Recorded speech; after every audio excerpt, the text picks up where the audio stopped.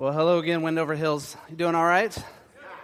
Good. I hope already you've had this opportunity to just be before God and to hear from Him and to go near Him. And I want to walk you through now part 4 of the series we've been talking about. It's a series about meaning. It's from the book of Ecclesiastes. And I told you at the beginning of the series that this is like a no-holds-barred, it's like bare buckle brawl fight that Solomon is having with his memories of what mattered and what doesn't matter. And his conclusion is just to be very blunt to you, to say, this has great meaning, this has not even a little meaning in your life. And we've been walking through this, and we've talked through a few of these things.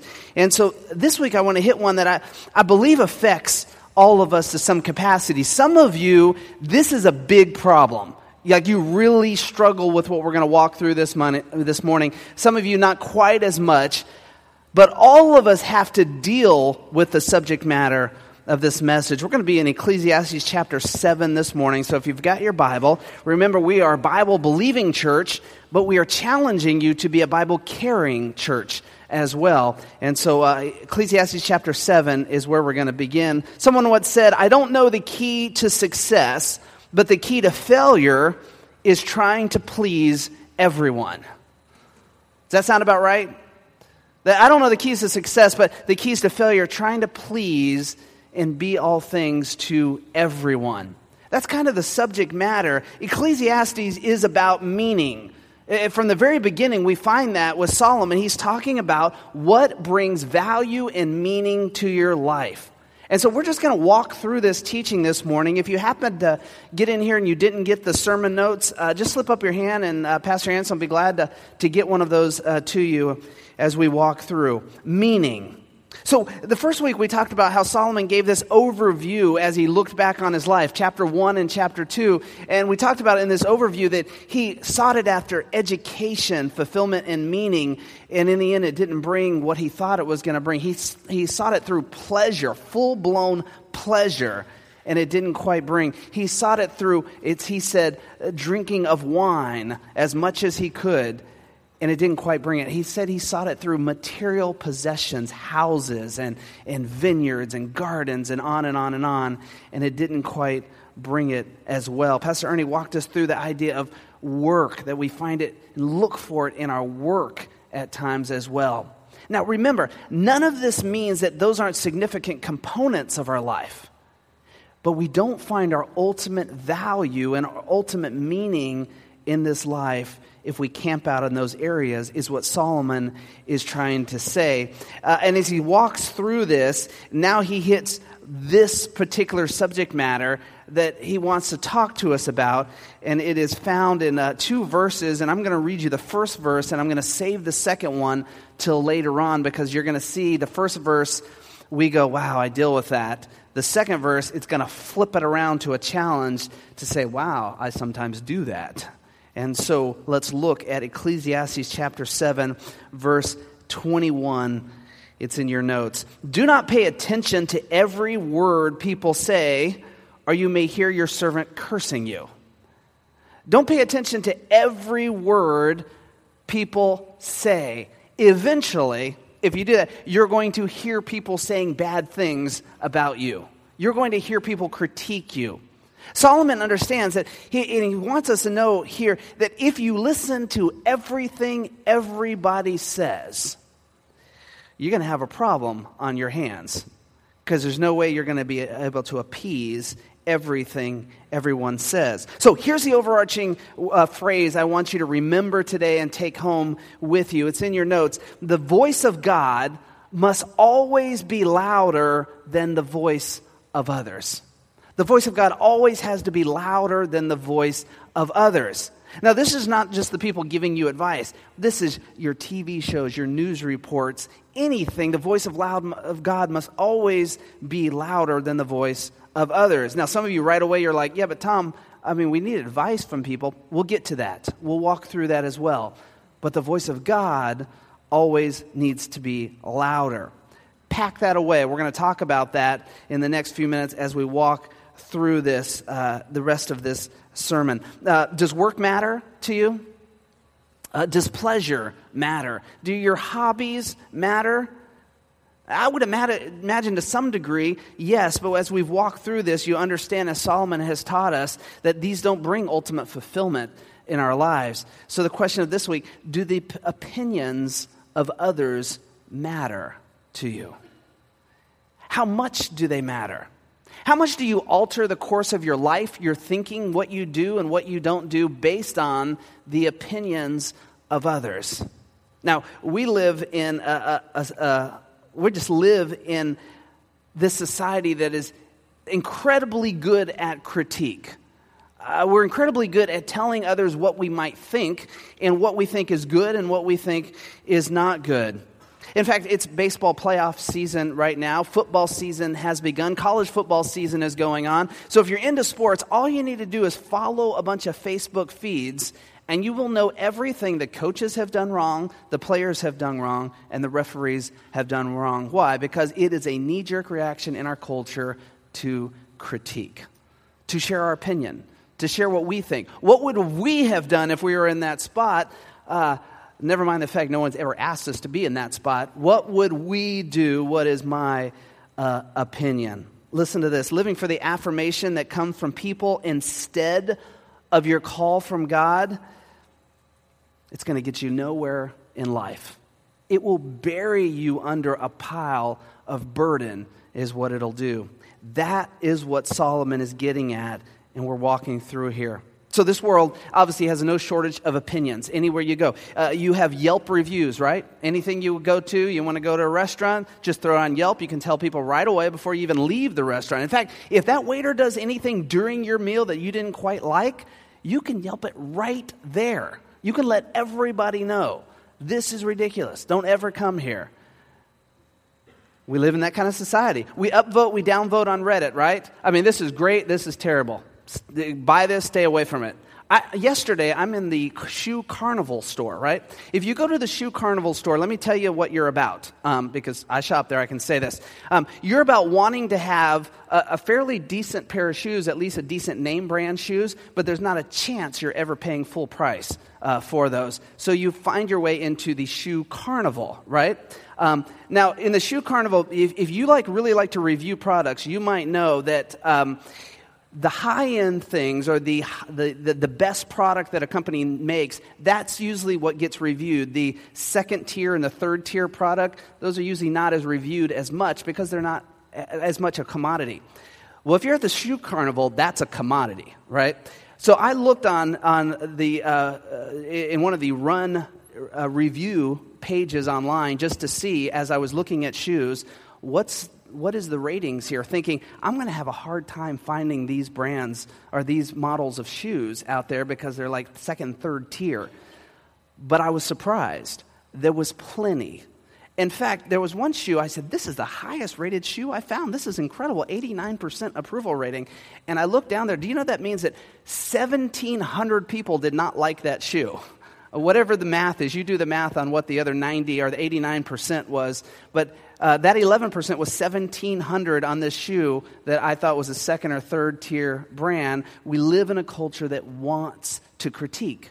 We want to give our opinion. We want to give our reviews, right? We like Facebook, right? We love on Instagram. I mean, that'll take it a notch higher, right? I mean, that's what we do. When we throw our Facebook post out, we're begging and hoping that we never say it for likes on that page. I know for me, man, if one of mine gets to like 20, 21, 22 likes, I'm thinking, hey, all right. Now, my sons can throw something up and they can have 22 in about 30 seconds. What's so good about them, huh? What about me? So we want that. We crave that. Did you know that right now, like in church, right here today, you could go on Yelp and you could post a review of this church, of this service? I just tell you, that is bonkers. That is ridiculous in there. Put it down, Rich. That the house of God, where Jesus, do you remember that he flipped over tables and kicked things out of the way and kind of borderline cursed at people and said, my house is a house of prayer, not the marketplace.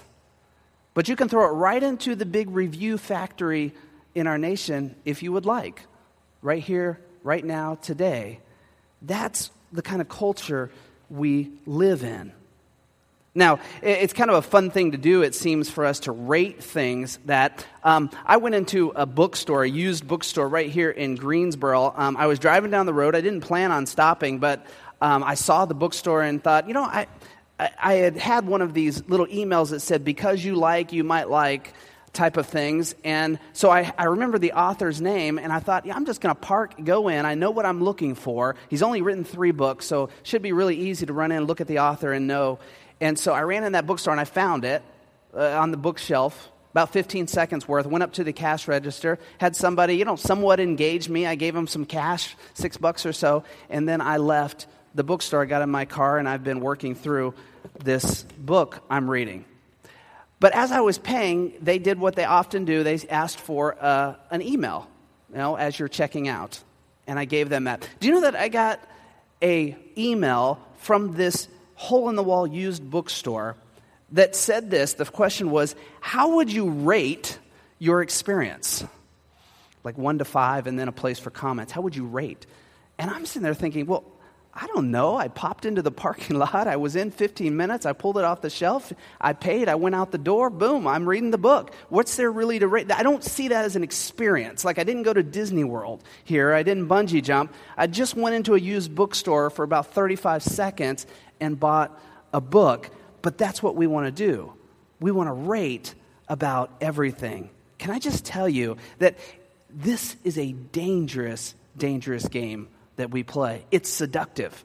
It pulls us in. It makes us feel like we need to get evaluation. We need to offer this, because if we don't, how do we know how to make ourselves better? There's some truth to that, but we've let it go to the point where we feel like we have the right and the opinion to critique and to evaluate everything. This is one thing I do know. We don't enjoy it so much when we're the one being reviewed and critiqued. Now, I'm a pastor. I also do coaching on the side. I'm in a fairly high feedback professions, you would say, in the pastor world and in the coaching world. Sometimes in the pastor world, you want to kind of just wear a sign that says, "Tell me, how was my sermon today? Please be honest," type of sign. Now, in the coaching world, it can be far, far worse. You kind of want to wear the sign around yourself in the coaching world that says, "Please evaluate how I did with each of my decisions today. Preferably not to me, but in the stands with the other parents." That's what the sign would say in the coaching world. If you're a mom today, maybe you're a mom of younger kids, you know what I'm talking about. It's almost like your sign that you're wearing is, "Please critique my parenting. Please let me know how I am doing with my child." It can be exhausting. That's the culture we live in. And you know what Solomon is getting at here? Solomon is saying to us, listen, if you listen to every voice out there, everyone that has something to say to you, you're going to get buried under it. You're going to get buried under this pile of burden, maybe guilt as well, and you'll never get out from under it. Peter Kreeft writes a book, it's called The 3 Philosophies of Life, and in it he says, Ecclesiastes is a completely modern book. What does he mean? He means it's not just a timeless book. He's calling it a modern book, a modern day book, meaning for our day and our time, almost like when Solomon wrote it. Surely it was significant for the time, almost like it needed to be shelved and brought out into our culture today so that we understand this is for us, is what he's saying. But it's timeless, in the sense that we hear these themes. If you look in John chapter 12, verse 43, it says this, "Yet at the same time, many even among the leaders believed in him, but because of the Pharisees, they would not openly acknowledge their faith," him being Jesus, their faith, "for fear they would be put out of the synagogue, for they loved human praise more than the praise of God." It's that last line I want you to understand. For they loved human praise more than the praise from God. That's the danger zone that Solomon is warning us about here. So a question for you, what do you do if you've bought in to this if you've bought into this opinions of others, if somebody can say something to you and you feel like, Tom, I'm so thin-skinned that if you were to just say right now that, my outfit isn't quite working, that would just send me into a death spiral. I probably wouldn't come out of my house for the rest of the week. Hopefully you're not that bad. But if you're saying, I'm highly affected, what do you do? What do you do? Well, when you've bought into these voices from others, I want to just share with you a few things that I feel like God's Word teaches us on what to do. Here's the first thing, is you got to go back to what God says. You see, what really is happening is that you're listening to what others say before you're listening and reminding yourself of what God says. What does God say about you? Well, look at what it says in Jeremiah 31. It says, the Lord appeared to us in the past saying, I have loved you with an everlasting love. I've drawn you with unfailing kindness. And God is saying, look, I love you.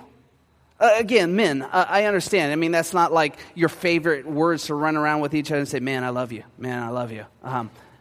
But the truth of the matter is that's what we crave, to know that our God does indeed love us. And his word would say, what you need to remember is God finds significant value in you. Significant value. My second year of coaching at Asbury College, now I think I've told you before, when I was coaching at Asbury had been like bottom of the rung, like had won 10, 11 games. They started their career, like the first 4 seasons, winning 0 games. We won 25 the first year, 24 the second year. So pretty good years for Asbury, right? But somewhere during that second season, I brought a pitcher in. He threw to one batter. It was the right matchup for me. I took him out and brought in another pitcher. Well, we won the game 6-4 in a pretty good rain.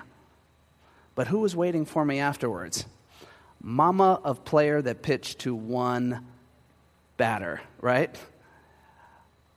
And I had to walk through that. I had to walk through that critique of, do you know what you did to my kid? That's so embarrassing to come out and da-da-da. He got the kid out. That kind of thing. And to walk through that. Can you imagine if my value as a coach those 2 years was centered on that one comment? I'd had a hard time making any decisions after that. I would have known how to make pitching changes the rest of the season. But our value is in what God thinks of us, the value God finds in us. And the more we listen to the opinions of others, the more the voice of God and the value he shares with us just starts notching downward and downward and downward. And unless I'm getting the positive feedback, my value just does not seem that great. Listen to what he says in 1 John 3:1. See what great love the Father has lavished on us, that we should be called children of God, and that is what we are. That when you said yes to Jesus, you are a child of God. And you're called that. You need to remember that when you're listening to the critiques and the opinions of others. Do you know that on some of these review sites, such as eBay, which has a strong review system as part of their sales, helpful, productive, right? But you actually keep notching up the status category based on how many reviews you've gotten. You get these little stars that go next to it. The stars change colors and things like that as your sales increase and as your reviews increase. What that's saying is, as the opinions of others grow, so your value grows. Now, that may work in the sales world, in the eBay sales world. God does not look at you that way. God says, you're my child. You are one I call my own. You're of that value to me from the get-go, is how I think of you. Next verse, look at this. It says, the Lord your God is with you, the mighty warrior who saves you. He will take great delight in you. In his love, he will no longer rebuke you, but will rejoice over you with singing. You ever been rejoiced over with singing? Like literally, I haven't. I don't quite know what that looks like. But here's the Lord rejoicing over you. I've used this example many, many times with you over the last 5.5 years, but I want to remind you of this. When you go in to have your baby in the hospital, and you've never seen this kid, right? Never made an appearance in this world, and that kid comes forth, you can't even describe the love you have for that kid. It is immediate when you look at that kid. He could be like somewhat goofy looking by world standards, or beautiful, could have a pointy head, could come out with a perfectly round head, lots of hair, no hair, doesn't even matter. When that baby comes out, you have this love, passion for this kid. The irony is there's a kid that was born in the room next door, right? And you could care less about that kid. I don't care. I care about this kid, right? Because he's your own. God looks at you and says, that's how I think of you. You are my own, my child. So if you're struggling with this, please first go back and know what God says about you. Your value has nothing to do with the opinions of others. Here's the second thing to remember is you got to hold tight to your calling. There is nothing that has derailed people in their calling in life greater than somebody else's opinion. Somebody says something, I don't know if you're quite wired for that. You probably shouldn't do that. Or, I know you're doing that pretty good, but you're not quite hitting it perfect. Or, hey, you're doing really great, but there's always a but after that, and a little bit of critique that goes in after that, and it can derail our calling from God. Saul, you might remember, was called to be king. God made him king. And Saul actually was given very specific instructions on how to be king and what to do and what not to do. And if you know the story in 1 Samuel, you'll know that he actually disobeyed this on several occasions. And God sent Samuel to him at one point, and he said to him, Samuel, you've disobeyed God. And Saul's like, no, I think I did everything God had commanded me to do. And Samuel said, no, you haven't, and started to lay out where he was disobedient and disobeyed the instructions. And here's what Saul said to Samuel, I have sinned. I have violated the Lord's command and your instructions. I was afraid of men, and so I gave in to them. Saul lost sight of God's calling because of the voice of the crowd, because of the voice of those people. One of the strongest illustrations in Scripture of this was found in the book of Luke. Pontius Pilate, who had the right and the authority to release Jesus and wanted to release Jesus, knowing that Jesus had done nothing to deserve death. But we find in chapter 23, verse 23, but their loud shouts, they insistently demanded that he be crucified, and their shouts prevailed. How often has the opinion and the critique on your life prevailed over God's calling? You can do this. God has placed it in your life. He has called you to it. And yet the opinion or the thoughts of others, or maybe it's not even the opinion, maybe it's that somebody else is doing something else and you think, well, maybe I should do that too. And you've derailed your calling. Here's a verse that was given to me by my youth pastor in high school, just a little after I had become a Christian. It stuck with me. You might know it. Acts chapter 20, verse 24. However, I consider my life worth nothing to me. My only aim is to finish the race and complete the task the Lord Jesus has given me, the task of testifying of the good news of God's grace. That's our calling. And how often we get derailed in our calling, being so caught up in just the opinions and the thoughts and the reviews of other. Now, I know some of you have been sitting here and you've been processing, but Tom, don't I need to listen to some other people? Isn't there value? Let me share with you number 3 here, and that's develop a filter. And we actually find that Scripture teaches us about developing the right filter of what we listen to and what we don't. Here's the phrase to remember: not everyone, but not no one. Now, I know if you're like a teacher, a grammar teacher, there, like you hated that, but just go with me. Not everyone, but not no one. That's a phrase to remember when we look at that. Don't listen to everyone is what Solomon is saying. If you listen to what everyone says about your life, you're going to be in trouble. Now, I told you I'm a pastor, so there are lots of things that if you'd like to read through Facebook and everything, especially in a political season, you will find many things that declare to me as a pastor what I should believe and what I should do, both in teaching you or from the pulpit, as it regards the political season or stances on certain issues and those type of things. and it push and drives. Can I just tell you, if I were to listen to all of those, then this morning I would be declaring to you my endorsement of all 4 presidential nominations or candidates, I would be really supporting something on what we traditionally call the left and traditionally the right. I would be sharing with you both of those this morning. I'd probably be sharing an opinion that gets me right in the middle, because that way it might be the safest for us, or maybe it's the most dangerous. I don't know. But I'd be sharing all of that with you if I listened to every opinion of what a pastor should or shouldn't be saying. We've got to develop a filter. We want to listen to everyone, but don't listen to no one. Don't get yourself in the situation where you're like, I don't really have any of that in my life. I don't listen to any of that. In fact, some people like to declare with pride, I don't care what anybody says. Can I just say, that is just stupid. God has given us great spiritual minds who can speak significant wisdom into our life. You got to draw to those people. They're of value to you. Proverbs 29:1 says it this way: whoever remains stiff-necked after many rebukes will suddenly be destroyed without remedy. That doesn't sound fun. Listen to the next verse, though. Proverbs 27:6. This is where it comes from. Wounds from a friend can be trusted, but an enemy multiplies kisses. And what he's saying there is wounds, direct talk, straight talk, hard talk from a friend. You want to listen to that.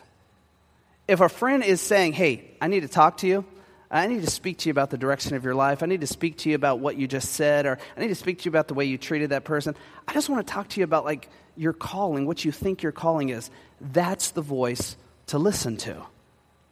But it says an enemy multiplies kisses.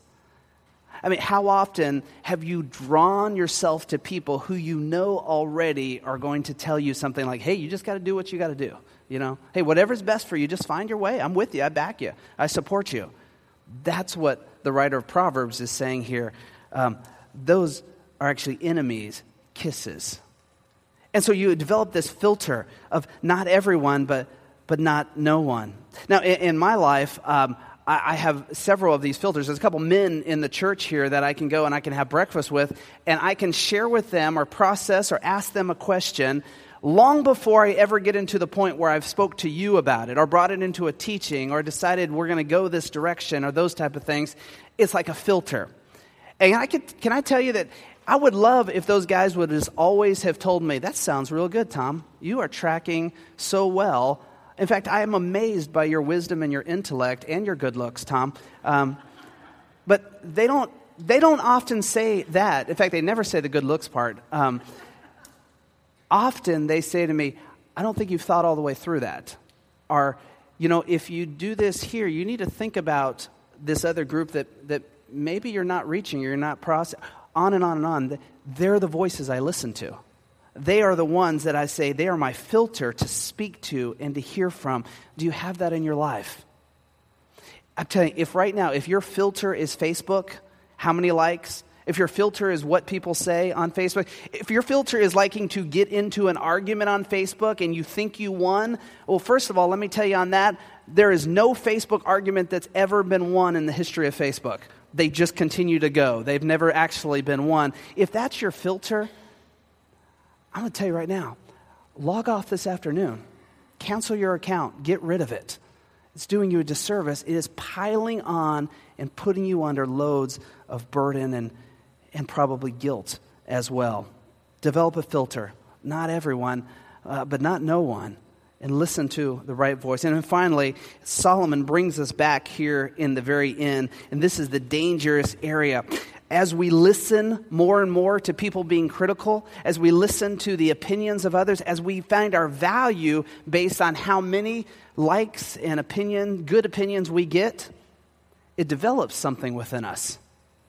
It develops the feeling that I have the right to also critique. And Solomon says here, the last one, don't become a critic yourself. Ecclesiastes 7:22, for you know in your heart that many times you have cursed others. Solomon calling us out here, making it public, making it known that That as much as we like to talk about critiquing and bringing opinions and reviews to others, because, we want to help them. We want to help their business. We want to help them out. Solomon is flipping around and saying, there's often times you have cursed. You've used this in a dangerous way yourself. Where did it become in our culture that we felt like we had such the right to denigrate people that we might never meet? People we see on TV, athletes, actors, on and on and on, that we would denigrate and critique and harass with our words, these type of things. You know how I feel for, because I like to read, authors. Writers who, on one hand, they get to go to their office in their pajamas, which usually means they're sitting on the couch writing for all day long. That's a nice part of it. But when the book comes out and it's put out, they have thrown the door open for anyone to now say, critique my work, critique me. I just spent a year writing this 300 pages and getting it out to you. Now just critique me to death. And you'll see with every book that comes out, you have this series of reviews on either side. Can I just encourage you not to become a critic? When you're watching your sports team this afternoon, your football game, don't have a critic's heart. When you're in line and at the grocery store and you happen to see a few things that in your head you start to go down the path of, well, if I was in charge, I would do it this way. Can you remember, you're not, and they don't want you to be, and you don't need to be a critic. It brings no value, no joy. Solomon would say it's meaningless. It's meaningless to your life to find great value. Can I just tell you, when you're driving down the road and you're going in your desire 7 miles over, but the person in front of you is a law-abiding citizen at 45 miles an hour, and everything coming out of your mouth is a critique of them for following the law and you violating it, can I just tell you, there's no joy, there's no value, there's no satisfaction in your life that comes from that. That is what Solomon is teaching us. If you go to the point where you are so defined as being a critical person, then Solomon has said, you've already begun. You're right in the middle of the dangerous game. And not only that, but you are now the one heaping the burden upon others. And so he'd say to us there, don't become a critic yourself. Value others. Value what they're doing. Value the process they're walking to. And when they come to us and they ask us, how am I doing? And if you become one of those voices that's a helpful voice, do so with grace and love. The final thing I want to remind you, the voice of God always has to be louder than the voice of others. And I want to just encourage you, if you've been beat down in here, if you've quit things, if you've stopped doing things that you know God called you to because of the opinions of others, the critiques of others, I want to encourage you this morning, throw it away and get right back on to following whatever God has of you. If you've emotionally been beat down because of the critique of others, I want to remind you how incredibly valuable you are to your God. Never are we promised that those in our life, those even close to us, sometimes even family members, are not going to be the sources of that critique and that harshment. But your value is found in God, and I want to remind you that this morning. If this morning you've just lived in the world of, I don't care what people think, I'm just going to say what I want to say and do what I want to do, can I just remind you that Solomon said there's no meaning and value and joy that you'll find in that. Develop a filter. And then if you would evaluate yourself, if you would honestly just talk to yourself and say, am I critical? Am I too critical of other people and what they do and what they say? This morning, could you hear the words of Solomon to say, just wipe that away. There's no joy, no satisfaction and meaning in life that comes from that. You might ask your spouse, if that's you. If you dare risk the wrath, you might ask your spouse. They'll probably be straight with you on that. Let me pray for you. Father, thank you for this morning. Thank you, Father, that you can, through your word, be so direct with us in this issue. And Father, I would lie if I didn't say that as a pastor, I would love if everyone liked me and everyone liked my messages, and everyone went home thinking, man, that was the best this morning. If everyone critiqued and said, man, those songs are just so good, they're so inspiring. But Father, ultimately, I know, Father, your calling on my life is to share the Word of God, to love people and care for people and share your Word. And so, Father, help me in that. But Father, you could translate that thinking on every single person is sitting here, whatever profession they're in, whatever they're doing in life, that you've put a calling on their life to use their gifting for your glory, to bless and serve other people, to do their job to the best of their ability. And Father, this morning, if any of us have bought in just to the idea that our value comes from the opinions of others, that our value comes from, call it, our popularity among opinions. Father, this morning, would you just stop us where we're at?